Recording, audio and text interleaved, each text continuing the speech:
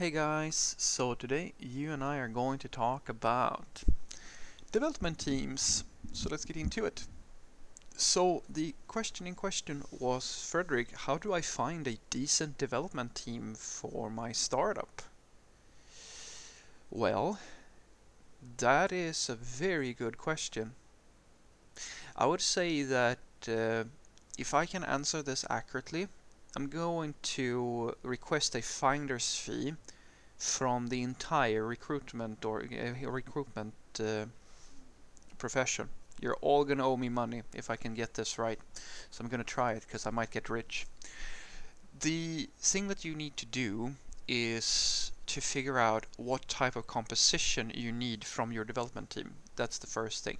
In other words, you need to understand the complexity of the problem that you're going to solve, because there's many strategies for a hiring process when you're trying to find developers.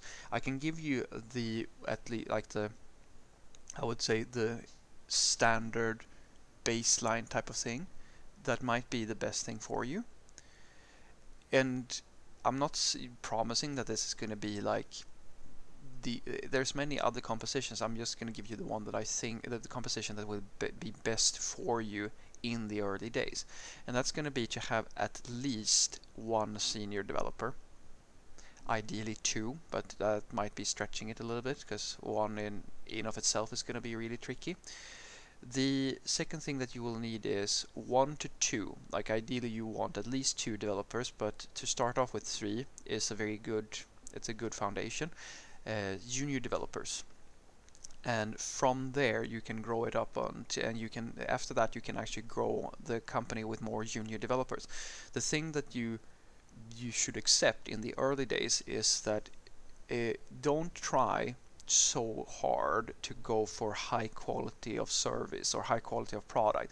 It's much more important for you to iterate quickly and get things working quickly, because frankly in the early days you simply don't have a product that is sophisticated enough to warrant a lot of the very advanced solutions that you might find in the bigger companies or other people might have been telling you about. The most important thing for you is to get to your time to market. That's the most important thing, because you most likely at the early stages you don't have enough customers who have an issue with quality. They have an issue with not enough features. They have an issue with time to market speeds and things like that. That's what they're focusing on. You will shift that over time, and you will go from trying to deliver really quickly to trying to find a balance between delivery times and quality. Let that shift come to you. Don't try to be preemptive here and do it too quickly, because if you grow your company too fast and try to go for quality too fast, you might actually just end up slowing your process down a lot actually in a very unnecessary way.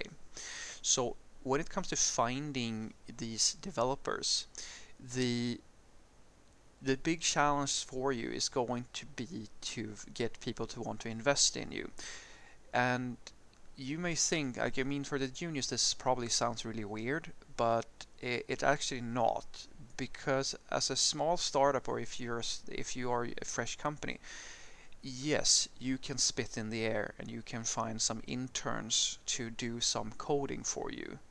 But if you're gonna find a senior developer or even a mid-level developer, or like in some cases even a junior developer worth anything to your company, you're gonna have to go through the same hoops as all of the major companies. Because remember, you're far from the only company who is trying to find software developers, and that is going to be a problem for you. Now, my best tip for you how to do this is to be a attractive place of work, and that comes down to two things. Because frankly, you will most likely not have the money. I mean, that would be the third option, to pay people really well. But I don't. I'm assuming here that you don't have that sort of cash in the beginning of things. But the two main drawing factors for software developers is going to be, number one, for practically every single situation, the culture. how is it to work in your environment? In other words, are you creating a corporation, or are you creating a group of tightly knit, almost like a squad, a little team of people who become close? I'm not saying closer than family, but the same sort of mindset where you actually do enjoy going to work. You have a lot of personal freedom. You get to have a say in things, and people actually listen to you, and all of this stuff. Do they feel engaged with the people at that place of work? That is, it is the most important factor if you're going to find people for your startup. No discussion. The one thing to know there, though, is that uh, that's the same sort of this is the same sort of thing that a junior developer might find to be really hard to pitch on a CV, because it's the thing, like, it's not going to I mean, it might be hard for you to communicate effectively how good of a work environment this actually is on paper. And that brings us to the second thing, and this is, I'm not saying as important, but it is going to draw some eyes, and that is to bet on a very cool stack.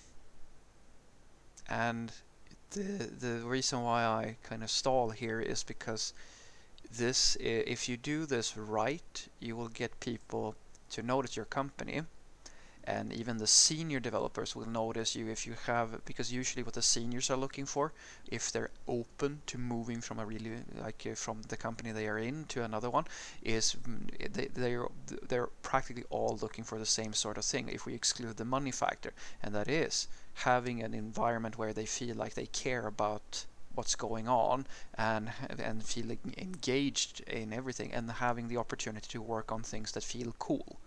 That is what in their hearts of heart, that is what they're looking for.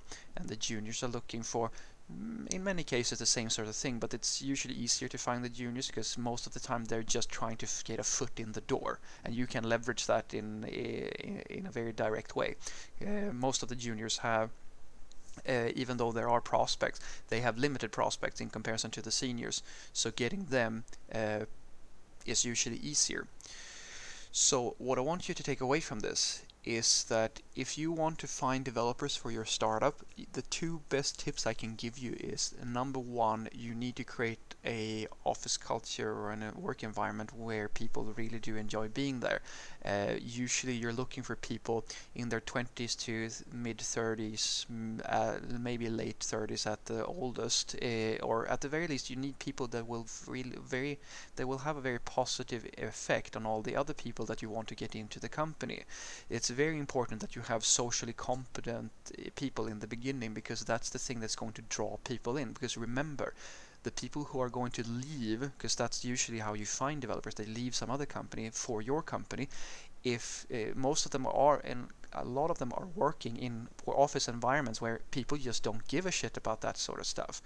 And if you want to hunt them down and snipe them, you're basically looking to create an environment where they clearly see that, wow, I really want to go here and work. There's a lot of cool people who seem to be really friendly, and they seem to actually have a very nice and loose work environment where I have an effect on things, and they do things together and stuff like that.